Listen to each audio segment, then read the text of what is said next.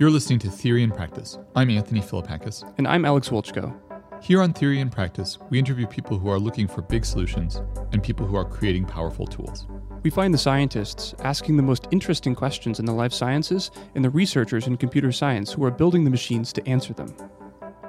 Today on the show, we'll hear from Peter Donnelly, CEO of Genomics Plc and Professor of Statistical Science at the Wellcome Center for Human Genetics at the University of Oxford. So stay with us as we explore questions and solutions on Theory and Practice.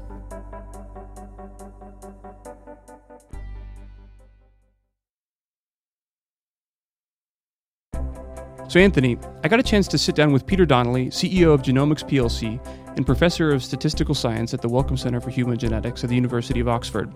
And I should say, we got to have this conversation in the spring of 2019, shortly before he was knighted. That sounds awesome. I'm dying to hear about a conversation with a knight. Yeah, so let's take a listen. The first question we asked Peter was how he became interested in science. I was lucky enough growing up to have great teachers at school who got me excited actually about many of the subjects I was doing at high school. And then I went to university and I did a relatively broad science degree, but specialized in mathematics. I was lucky to get a Rhodes Scholarship to Oxford, did a doctorate here in mathematics, and then worked as an academic for many years in mathematics and statistics. So doing research in mathematical modeling of real-world phenomena that involve randomness. And then over time, I got interested in applying those ideas in genetics and then got more and more interested in the science. And so kind of migrated across into genetics, where I initially led a number of the large national and international genetic studies. And in fact, now my academic group has a wet lab component. We do experiments and we try and learn about biology, both through the analytical side and through the experiments. Oh, it's interesting. How long ago did you start the wet lab component of your research? 7 or 8 years ago. Directly in my lab, and then for the previous 6 or 7 years, I've been involved in some cases, running very large human genetics studies, which involved getting experimental genetic data on individuals, measuring genotypes or sequencing and so on. So I'd been part of big experimental projects before, and then started experimental work specifically in my lab and with collaborators in Oxford. What was that inflection point that made you want to kind of bring some of that wet lab work inside of your lab as opposed to do it through collaboration? I think a driver for me has been that I've kind of got more and more interested in the scientific questions and keener on finding ways of answering those. For a long time, my toolkit was the ability to bring to bear sophisticated analytical tools, statistical tools, to analyze data sets to try and answer interesting questions. But then it was natural, when the focus was the questions, to also be able to have, as it were, at one's part of the armory to tackle the questions, the ability to do experiments directly. And were there any particular questions that moved you to take the work in-house?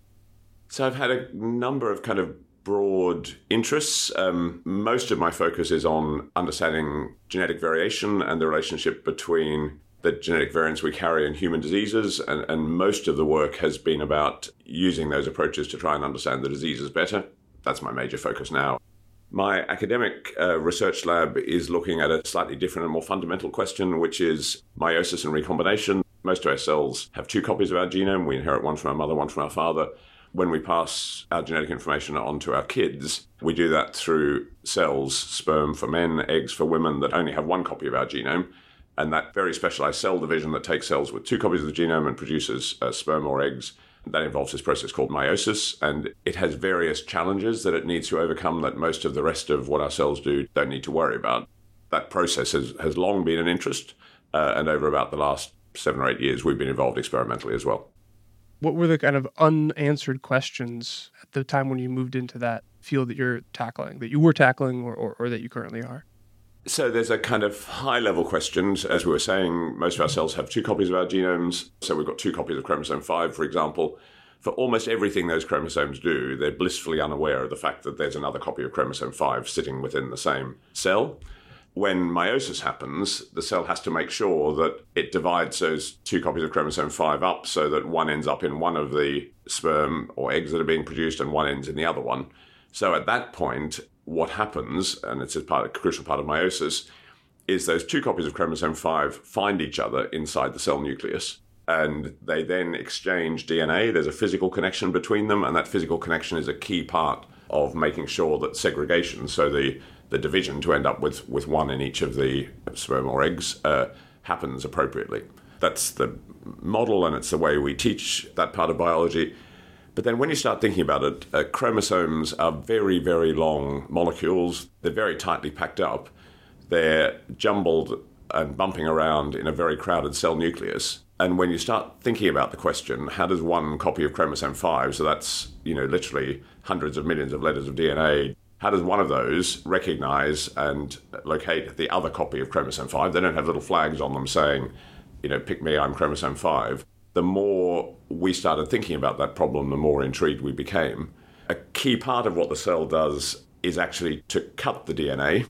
Many parts of our cellular processes try and avoid damage to DNA, and we've got lots of repair mechanisms when it happens. A key part of meiosis is that the cell makes breaks in the DNA, and then the DNA is double-stranded. One of those double strands is kind of eaten away, so there's a single strand of DNA, and that's used to probe other bits of DNA to find the bit which matches, so to find the matching chromosome and which part of it. And we had done work using analytical approaches to understand where those breaks happen. We had, in parallel with some other groups, we'd identified the key protein involved, a protein that's called PRDM9, that localizes those double-strand breaks, at least in humans and mice and many other mammals. And so part of the interest was understanding that better. Another part of the story has to do with speciation. So two sets of organisms are said to be different species if either they can't interbreed or when they interbreed, the offspring aren't fertile. And since Darwin's seminal work on the origin of species, biologists have been trying to understand what are the genes which are responsible for this incompatibility or the sterility between organisms that are starting to speciate. This is like horses and donkeys can mate, but fertile. Exactly, and that's the sense in which we call horses and donkeys separate species. Their offspring are not fertile. And so that notion of what makes interspeciation not possible, that's unknown currently, or that's a thing that you're working on? Yeah, so there are various instances of that, and so there's been a lot of interest in trying to understand what are the biological factors, and in particular, are there genetic factors which are helping lock in that sterility. So across all the organisms that are around, there are a smallish number of examples where we know some of the genetic factors. In mammals, in all of mammals, there's only one example of a gene which has been shown to play an important role in that speciation process, and it happens to be the same gene as the one we had discovered, which is responsible for localizing these breaks that end up in recombination events, the events where the chromosomes join and then exchange material. So here was a protein that was incredibly important in recombination and also somehow or other important in speciation, and there was a massive puzzle to work out how that all worked. So the protein that's responsible for localizing these double-strand breaks is somehow involved? It's related or linked to the inability of two species to interbreed, but we don't exactly know how it prevents interbreeding? We didn't know how, and that was a mystery that we became very interested in, and that was the specific thing which started our experimental work, in this case with colleagues in Oxford.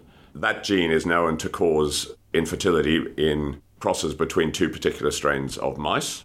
This gene, which localizes where recombination events happen, it has what's called a zinc finger domain, so it's a part of the protein which recognizes and binds to a particular string of letters in our DNA. And that's the mechanism we now know by which it picks particular places for these breaks to happen and then for recombination to occur.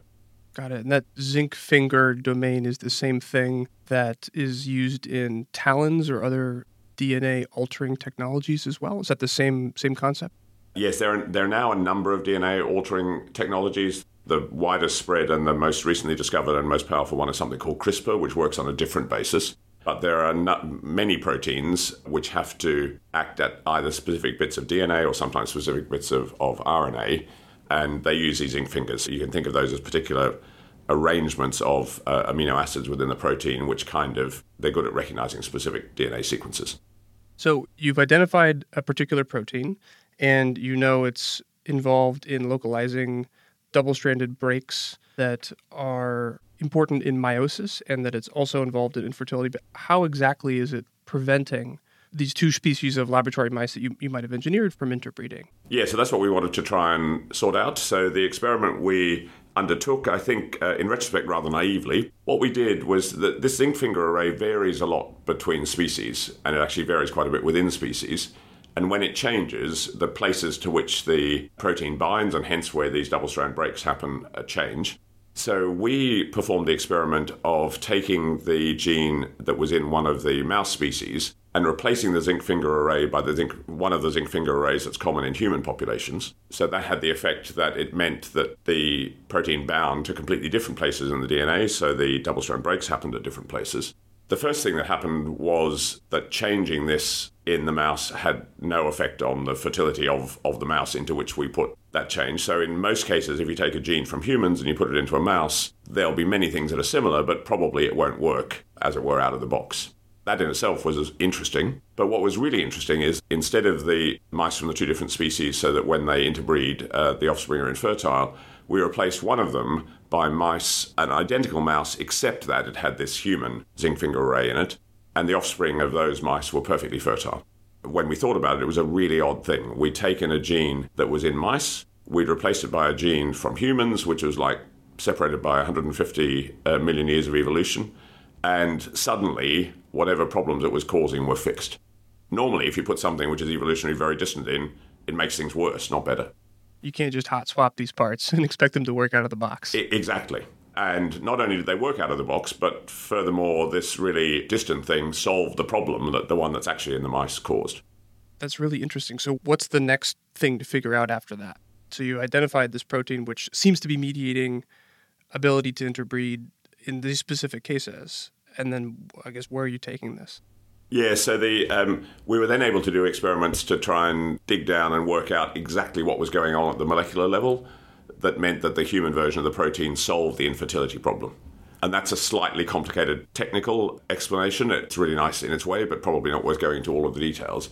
But by doing this experiment of replacing it with the human variant of the gene, and then by measuring in different, fairly sophisticated molecular ways what was happening, we were able to untangle exactly what the mechanism was. There are standard models of the way the genes may contribute to this infertility between species. It was nothing to do with any of those. And in fact, we're able to show that probably what this gene does is it causes short-term infertility, where short-term is an evolutionary term, so for large numbers of years. Eventually, the gene will change and the problem will go away, but in the meantime, there'll probably be other factors which arise, which lock in the infertility between the species. So we were able, by doing this kind of slightly odd experiment of taking a gene from humans and putting it into the mouse, curing the problem in the mice, and then measuring carefully what was happening, we were able to untangle the mechanism, which is pretty interesting. So is this the same mechanism you might expect to be at work when two populations become geographically separated, kind of in Darwin's experiments, and they become unable to interbreed kind of on short evolutionary timescales? And then are you suggesting that if they stay separated for long enough that other mechanisms prevent them from interbreeding, they kind of pile on top of the original one? Yeah, so we know this is an issue specifically for these mouse species. There are reasons to think it could have an effect much more broadly across other sorts of mammals, for example, and other species. Not all species have this gene, PRDM9, but the ones that do, it could act more broadly. We don't know that yet. We don't know of another example in mice where we've been able to fix an infertility problem by doing the same kind of change. So how widespread this mechanism is, we don't know. But as I said originally, we know very few examples at all of how these mechanisms actually work at a kind of detailed molecular basis. It's a new one, and it's very different from any of the models, which has been interesting. It's another kind of tool in the genetic toolbox for speciation. That's really interesting. Mind if I switch gears a little bit? I kind of want to understand how you went from A to B, where B is the stuff that we were just talking about, all this interesting work in meiosis, and A being, you started studying mathematics, and you jumped around quite a bit, or at least it seems so kind of on paper. And I was wondering if you could walk me through your career trajectory that ended you up where you are now. It's interesting. It's one of those things where when you look back on the trajectory your career's taken, I would never have expected it at the time. I started off being interested in mathematics. I loved both the beauty of mathematics and, in my case, all of my mathematical work was studying systems that involved randomness and some of the really interesting things you can have in that context. Relatively early on, I got interested in models involving randomness for the way in which populations evolved. It's an area that's called population genetics. And those mathematical models turn out to be both very interesting and, in a certain sense, elegant from a mathematical point of view, but also interesting in terms of predictions they make about population evolution. So I worked on those for a while, and then I became interested not so much in the evolutionary models themselves, but as the field started to change and we started to get data on genetic variation, how you could use that data to learn a bit about the models. And then for most of my career, I'd been in maths or statistics departments. I moved to a position at the University of Chicago where I had a joint appointment between their statistics department and the Department of Ecology and Evolution. And that brought me in a kind of direct interaction with scientists who were really interested in the science rather than the mathsy part. And it gave me a chance to learn a lot of the science and to learn a lot of the biology and to understand what the really interesting questions were. And I found myself getting more interested in the questions and less interested in the kind of mathsy or statsy challenges about how to solve them. So over time, and that they were the early years of this century, as it started to be possible to generate genetic data on larger and larger scales, I got involved in some of the large cutting-edge projects, and then you're as driven by the science as you are about how to analyze the data, and found myself more and more interested in the scientific questions. You've said you think of yourself now more as a human geneticist than a statistician. Is it your time at the University of Chicago where that transition happened for you? That was an important part of the journey in helping me learn more of the science and understand which scientific questions were interesting and why they were interesting. And then over time, I've become interested and involved in particular sorts of projects and learned more and got more engaged. And I've learned, it's taken me a while to realize this, but looking back on my career, I've sort of shifted my focus a bit every 5 or 6 or 7 or 8 years, not consciously, but I would get interested in questions which are slightly to one side of where I was, and then I'd follow that path and so on. So I think of my career as having had a very mathsy phase, and then a statistical phase, and then a kind of analytical phase in genetics, and then very human disease focused. And now I've got the two pieces, one in human diseases and the other bit in meiosis. I just love learning new areas. I love understanding new problems and trying to puzzle them out and solve them. So it seems like a constant, at least through a couple of the last phases, is really large data sets that have just become available that you can poke at and look at and ask new questions in. And you were kind of there at the beginning of genetics producing really incredible amounts of data. Could you walk me through what that was like? Yeah, it was really exciting. It was in the period just after the Human Genome Project. So the Human Genome Project had read one version of our genomes. I mean, there was a huge sense of excitement about that. The natural thing to do after that was to try and understand the differences in genetic variants. Our genome is 3 billion letters of DNA. We get one copy from our mother, one from our father. If you compare the DNA from one person with the DNA from someone else, those two DNA sequences will agree at about 999 places out of 1,000. Incidentally, if you compare one person's DNA with a chimpanzee's DNA, they agree at 99 places out of 100. So even between us and our closest primate relative, there's huge DNA sequence similarity.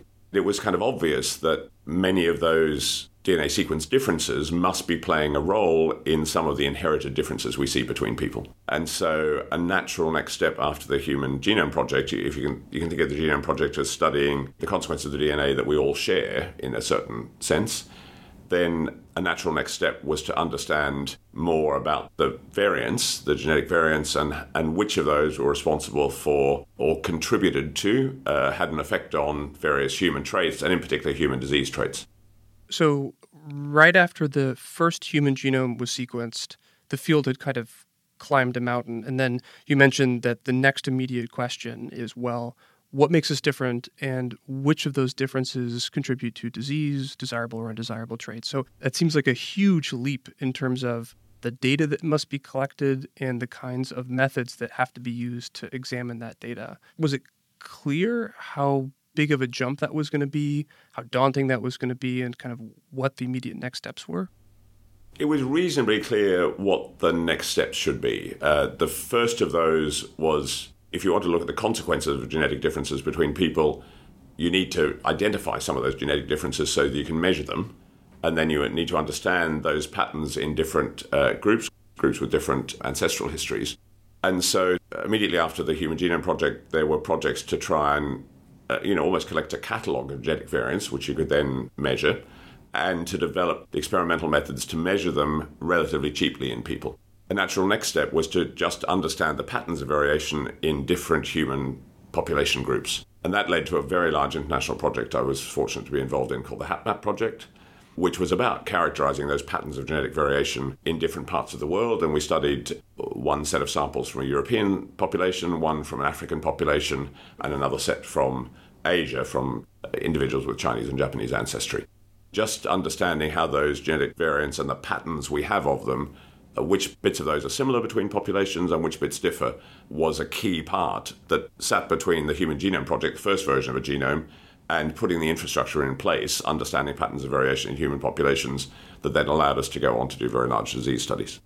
Before HapMap, did folks know that there was systematic genetic variation as a function of geography, or was that the thing that HapMap told us? HapMap helped us categorize what those patterns looked like, but geneticists have been aware since the earliest days of genetics that patterns of genetic variation differed in different parts of the world. So in the early days of studying blood groups, for example, people realized that the different blood groups that we could measure in those days by chemical and biochemical techniques in the blood rather than by actually measuring the DNA sequence, blood groups had different frequencies in different parts of the world. That was one example of genetics. In the 1960s and 1970s, there was a particular part of our genome important for the immune system, so the what's called the MHC, the major histocompatibility complex. We learnt that there was a lot of diversity in those immune-related genes for reasons that we understand, and those patterns of diversity, again, differed around the world. So we in the field had been aware for a long time that there were different patterns of genetic variation in different parts of the world. We knew that there were differences, but what HapMap did was to characterize those patterns of differences genome-wide, not just for one system around blood groups or another part of the genome around the immune system, but across all of our genome, across different populations.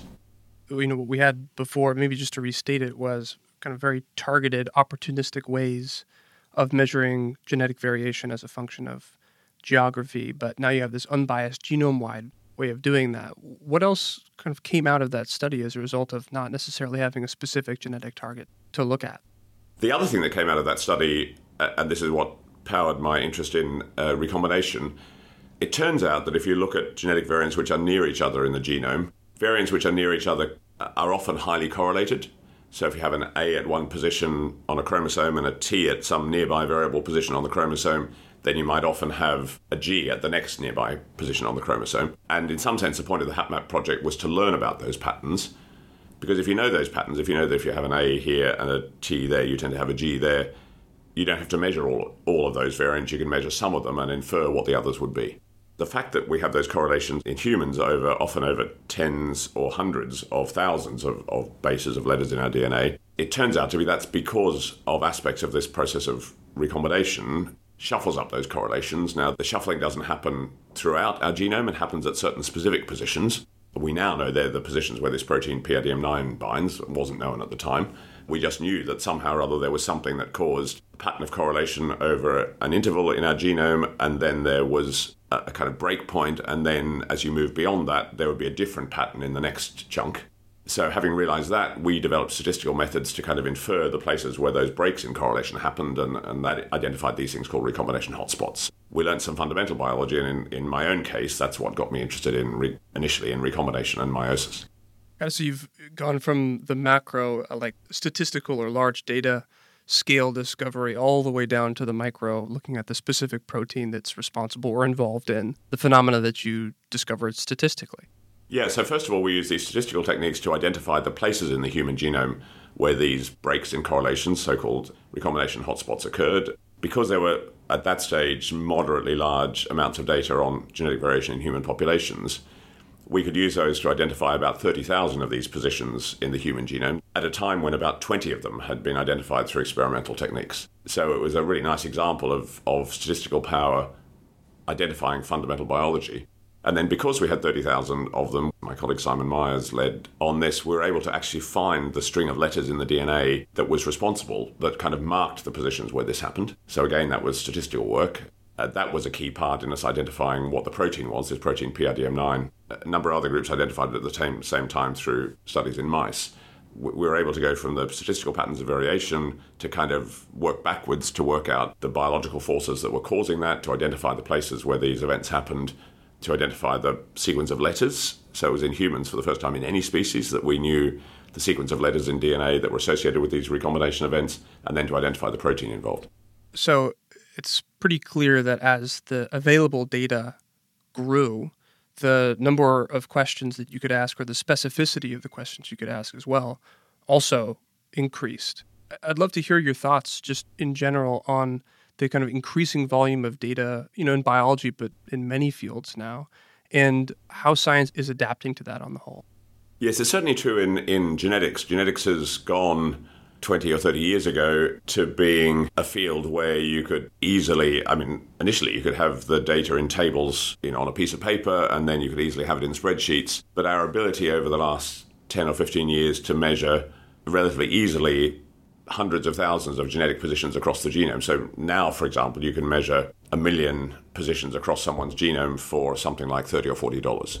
And in the early days of those arrays, so when we started the large human disease studies in 2004 or 5, it was maybe a few $100 per individual to measure lots of that information. So that's just transformed our ability to collect genetic data. That's most interesting when it's linked to information about the person from whom the data comes. The large disease studies initially, for example, would take a large number of people with a disease of interest, say heart disease, and then a large number of controls, individuals from the population, and measure them genetically and look for places where there are differences. The genetic data in itself was interesting, and we learned some interesting biology from it, but it's really become powerful as we've linked the genetic data to information about people, and we can try and tie those things together to understand biology better. So one thing I'd like to get your take on is you mentioned, trying to link variants in people's genomes to observed phenotypes, like a person's height or hair color or something like that. This has been the purview of statistical genetics for a long time. There's a whole lot of other tools that aren't necessarily new, but are coming online and are in vogue from, what's being broadly called machine learning. Have you seen any of the tools that from the machine learning field make their way into genetics and have an impact? What do you see as that interaction?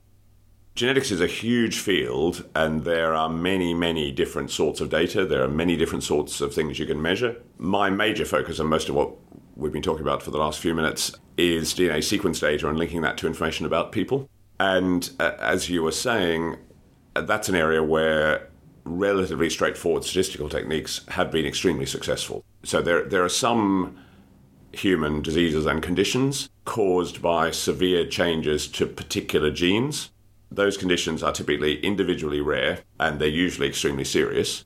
Collectively, there are many thousands of those, but they only affect smallish numbers of individuals, and we're starting to understand that better. At the other end of the scale are all of the common diseases in humans, things you can measure easily in humans, or not so easily, all the way through measurements like height and weight, cholesterol level, fasting glucose levels, aspects of our behavior and our personality. It's now clear that all of those, what we would call complex traits, that genetics is a part of the story that explains variation in those traits between people. It explains variation in susceptibility to all of the common diseases like heart disease or diabetes or schizophrenia or arthritis and so on. Genetics is a part of that story, and what's been interesting over the last 10 or 15 years is the massive explosion in our knowledge of genetic variants associated with those. So to give you a sense, in about 2005, if you said across all of the common diseases, the complex diseases, what do we know in terms of places in our genome that were reliably associated with changing susceptibility to the disease? There were a few examples in the immune-related part of the genome in the MHC, but very few others. And then we were able to do these large studies. We could link genetic information across the genome in, say, thousands of individuals with a disease and compare that to controls. Those studies, which are called genome-wide association studies, started to report in about 2005 and 2006, and I was lucky to lead what was probably the largest of the first generation of those studies. Even by 2007, we'd gone from knowing 5 examples to maybe 40 or 50 examples for common diseases. We thought that was an extraordinary change. In fact, Science magazine listed that change. That was their scientific breakthrough of the year in 2007. So we'd gone from 5 to about 50, and we thought it was extraordinary because we'd been trying to solve these problems by different routes for about 20 years and got nowhere. Wow. So the explosion of available data and the techniques to analyze that were integral in that. Absolutely. It turns out the initial techniques were reasonably simple. If you were doing a study of heart disease, a typical study, you would measure, say, 500,000 positions across the genome of 2,000 people with heart disease and 2,000 controls, so randomly selected individuals from the population. And then you would just look position by position across those 5,000 positions for places where the frequency of the genetic variants in the sick people, the cases, differed from that in the healthy people. To see why that's the case, imagine that there was a position where if you have a T rather than an A, it makes you more likely to get heart disease. then if you look in people with heart disease, the T will be a bit more common. So actually, there was lots of data, but the simple analyses, which just looked position by position, turned out to be very effective. Now, obviously, you need to be careful because you're measuring lots of things. You've got to make sure you allow for randomness and chance events. And the field did pretty well in having well-established ways of correcting for that. We looked for very, very, very strong evidence of a difference, and we made sure people replicated it so they got independent evidence in a separate set of individuals of the same thing. But that process, as these studies got larger and larger, we went from knowing, maybe 5 examples across all common diseases in about 2004. It grew in the second half of the 2000s. As I said, by the end of 2007, there were maybe 40 or 50 or 60 examples. There are now something like 100,000 different examples of genetic variants, places in the genome where, whether you have one letter rather than another, affects, usually only by a very small amount, but affects something we can measure in people. Wow, so 5 to 40 was a huge jump. And now there's 100,000, yep. We now know for any of these complex human diseases, or for almost anything we can measure in people, there will be many hundreds, probably thousands or tens of thousands of genetic variants which affect the thing you're measuring, whether it's susceptibility to a disease or your height or your cholesterol level. There are thousands of those. They all individually have small effects. We need to make large studies to be convinced they're real, because you're trying to pick small differences between cases and controls, but individually their effects are small. On the other hand, every single one of those is a potential clue to the underlying disease. If I know that if you have a T rather than an A at this position in your genome, you're more likely to develop heart disease, the obvious thing to do next is to say, what's going on biologically that's different? So you'd like to know the mechanism that relates that change to the actual phenotype or physical manifestation that you see of that disease. Yep, and then if you can unpick that, the potential is to learn something new about the disease that may help you treating it. Well, that seems like the hard part. I mean, now we have this flood, 100,000 different variants associated with disease. That seems too much to sort through by hand. Do you see anything coming down the pike for how to automate that mechanistic discovery process, or the discovery of mechanism associating variants to disease? Yeah, you're absolutely right. Not only is it too many to do by hand, but actually it turns out to have been really, really hard. We've got these 100,000 examples. Every single one of those is an important clue to our underlying biology. The number that we've kind of solved in the sense of working out what's the key variant, which is the gene involved, what tissue matters, what's the biological story, the number we've actually solved is in the tens or maybe 100 or so. And every one of those has involved 5 or 10 years of really clever and careful molecular work. So, we sequenced a human genome that was climbing a mountain, then going to the moon of discovering the variants associated with disease, and we haven't yet made it out of the solar system to discover, what exactly are these variants doing in disease and how to mechanistically understand and fix them. Is that kind of the horizon at this point? Yeah, and there's a tendency in many fields, including this one, to kind of overestimate how far along a journey you've got, but I think we're at a point where things will start to change. So it turns out that most of these variants that affect disease, common diseases, genes produce proteins. Most of these variants don't actually change the protein. What they affect is the amount of protein that's produced. If you think of a gene as a machine or factory that produces a protein, they kind of dial it up or dial it down a bit. And all that process of regulating DNA is something that we haven't understood very well, that bit of biology, molecular biology. That's why it's been challenging to unpick it. But I think as we get larger and larger data sets and start to aggregate this data, that's where the really exciting opportunities come, and combining that with our increased understanding of gene regulation, of the machinery that turns genes up and down. That's the basis on which we founded a spin-out company to try and use that specifically to improve how we do in drug discovery, which is not great currently. That's exactly what I want to ask you next, is your role as a CEO at this new company. And, sometimes ideas are best kind of born and shared with the world through papers or through academic work, and sometimes ideas are best shared as companies. I want to hear a bit about your work in this company, why you thought that academia wasn't the right way to do what you're doing there. So tell me a bit about what your company's up to and how you split your time. Will do. So we had been working really hard, through the academic world and through being involved in many of these large projects for 15 or 20 years. That field has been incredibly exciting. What I realized, along with a number of colleagues in Oxford, was actually the scale of the data at that point was small compared to where it would go to. Estimates differ, but I think in 10 and probably certainly 15 years' time, there'll be 1 billion people on the planet who have had their genome sequenced. $1 billion, I would guess. It'll cost tens of dollars in 10 or 15 years' time, and it'll be something that people can choose to do if they want to or as part of healthcare systems. It was seeing the scale of the challenge that made us realize that we needed to have a scalable way of developing the analytical tools, and that's what drove us to start a company. The main focus of our company currently is around drug development, so you'll probably be aware the drug development industry currently spends $200 billion a year on research and development, on trying to find new drug targets for human diseases. That's a huge outlay. There are very, very smart people who are tackling these problems. They use extensive studies in model systems, in cellular systems, and it's still the case that 90% of the time a potential new drug is tried in humans, it fails. So one of the senior executives at a drug company recently only half-jokingly said, it's as if the industry specializes in failure. It's a very hard problem, but in most industries, if you're trying to make something that failed 90% of the time, you'd think maybe there should be a different way of doing this. Genetics, I think, is incredibly important and powerful here in the following way. So when you develop a drug, you're trying to intervene in some aspect of human biology. You might think, for example, if I develop a drug that inhibits this protein, that stops a particular protein from doing what it would normally do, you may have a hypothesis that will improve outcomes in, say, heart disease.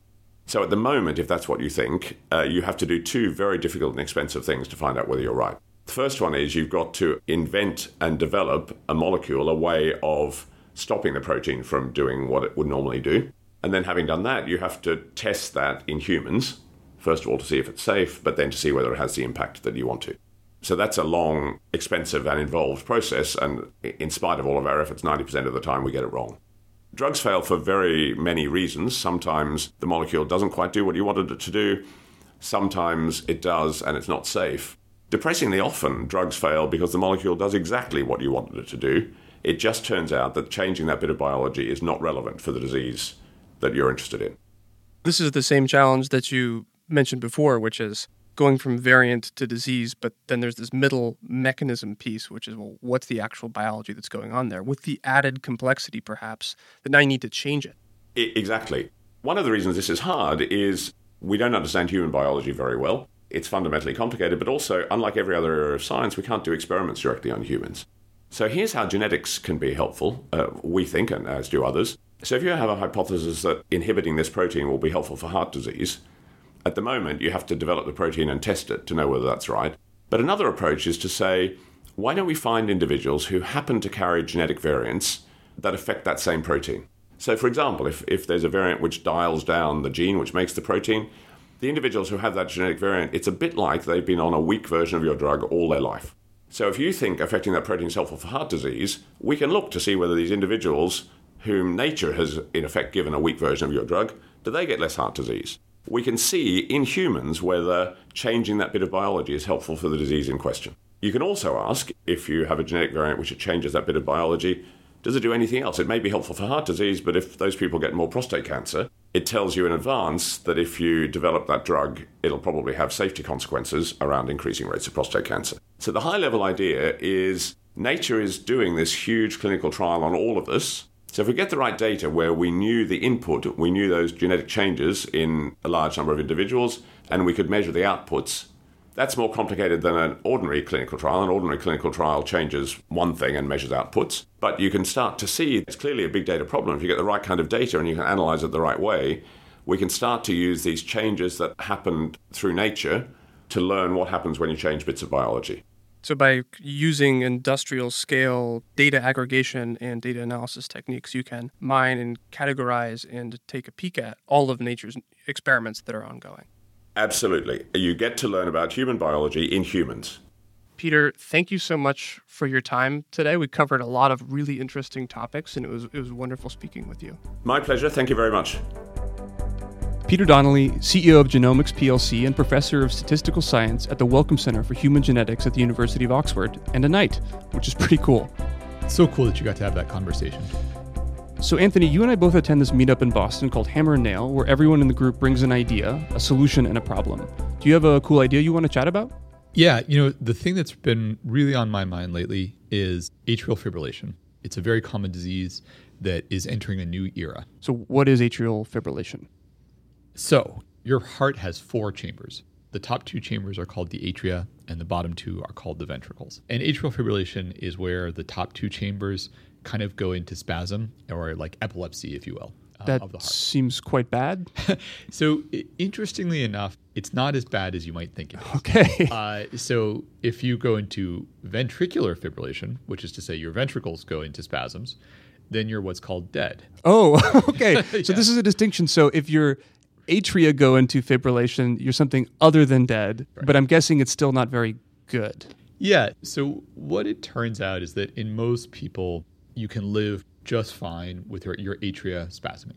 There are some people for whom it's a bigger deal and they're more dependent on their atria functioning. But for most people, even older people, it's fine if their atria are in atrial fibrillation. So why do we worry about it? Well, because what happens is that when you're in atrial fibrillation, you're much higher risk of blood clots forming in your heart I see. and then flying north to your brain. Got it. And that's because there's not even blood flow and so things can accumulate, or is there another reason? That's right. The blood is not flowing in a laminar way. And, there are kind of little pockets where the blood is kind of swirling around or turbulent. Okay. And that kind of causes it to clot. In particular, there's one little corner of your heart called the atrial appendage where that's especially likely to happen. So the real risk of atrial fibrillation is not actually heart problems for most people, and again, with exceptions, but really the risk of stroke. And in fact, one of the things that's also true about atrial fibrillation is that many people, especially older people, for whom atrial fibrillation can be very common, like 3, 4, 5%, can be in atrial fibrillation and not realize it. If you're in atrial fibrillation, is this something that you're in 24/7, or is this an intermittent thing that can persist over long periods of time? So both. Okay. So there are some people who go in and out of AFib, and then there are other people who are in it all the time. Got And- it. So and both as can usual with biology, it's complicated. Yep. But generally, this is a bad thing to be in long Yes. term. Yes. Okay. No question. And in fact, many people will start out being in and out of AFib, and then over time they're in AFib more and more and more, and eventually they're just Okay. So, and in fact, one of the things that is especially scary is for not a small number of people, the presenting symptom of AFib, which is to say the thing that brings you to medical attention as having AFib, is stroke. Okay, so that's too far gone. Yeah. Well, yeah. So exactly. So you would like to be able to know somebody is an AFib Right. before they have a stroke and show up at the hospital, unable to speak or unable to move their arm or Right. something like that. And what would you do if you knew somebody had AFib? Well, it turns out that you can give them a blood thinner, and then that does a lot to prevent the risk of having a stroke. And this is because it reduces the likelihood of the clotting forming. Exactly. Okay, got it. Exactly. So you have this interesting scenario where you have a very terrible outcome, which is stroke. You have a very good medication, which is a blood thinner. But the problem is, how do we find people who are in atrial fibrillation in the first place? As I said, they can be in and out of it. And so even if they go to the doctor on a regular basis, a doctor can miss it because their heart is beating normally when they see the doctor. And moreover, one of the things that's always been a challenge, even if people, let's say, have symptoms when they're in atrial fibrillation, like palpitations, traditionally what we've done is give people a wearable ECG that they can walk around with. It's called a Holter monitor. But again, you can only wear those for at most 2 weeks. Got it. And again, it's not uncommon for people to be, mostly in normal heart rhythm and then every so often in AFib. And you also have to have a reason for your doctor to actually put that thing onto you. Exactly. And then you have to catch it in those 2 weeks, and the likelihood of actually grabbing this kind of goes down and down and down. Okay. Exactly. Got it. So now there are 3 things that are starting to change. And I think all 3 of them are really interesting and could be a real phase transition in how we care for patients with atrial fibrillation or find it in the first place. So the first one is wearables, by which I mean, Apple's iWatch or Android or, any of the devices, even Fitbits. And what I'll tell you, what's kind of an amazing thing is atrial fibrillation is the one arrhythmia that you can get from heart rate alone. So if I don't have an ECG, but all I do is kind of have a sense of the beating of your heart. So in fact, I can diagnose atrial fibrillation with my thumb on your wrist. Really? Okay. Yeah. And that's not because I'm such a great cardiologist. It's because it has a very distinctive pattern, which is to say it's irregular. So that's pretty special. That Yeah. This is a scenario where the cheapest sensors Yes. get us the information that we need, which that kind of thing doesn't come along all the time. Exactly. And, whereas before we had to put an ECG on you to try and find it because there weren't kind of these cheap sensors that would monitor your heart rate 24/7, suddenly that happens all the time now. So that's one thing that's really a big deal. And obviously, we need to run trials and formally prove that this is an effective way of diagnosing atrial fibrillation. But I think many cardiologists are quite optimistic about it. But there's also a challenge, which is, all right, now you've found atrial fibrillation. Among all people who have atrial fibrillation, not everyone should be put on a blood thinner. Why? So you're going to be shocked to hear that blood thinners can cause you to bleed. I see. Either into your gut or Okay. into your brain, which is especially devastating. Okay. So again, as is the case with many medical interventions, in the right person, giving a blood thinner can save a life. Right. But in the wrong person, it can end it. Wow. Right?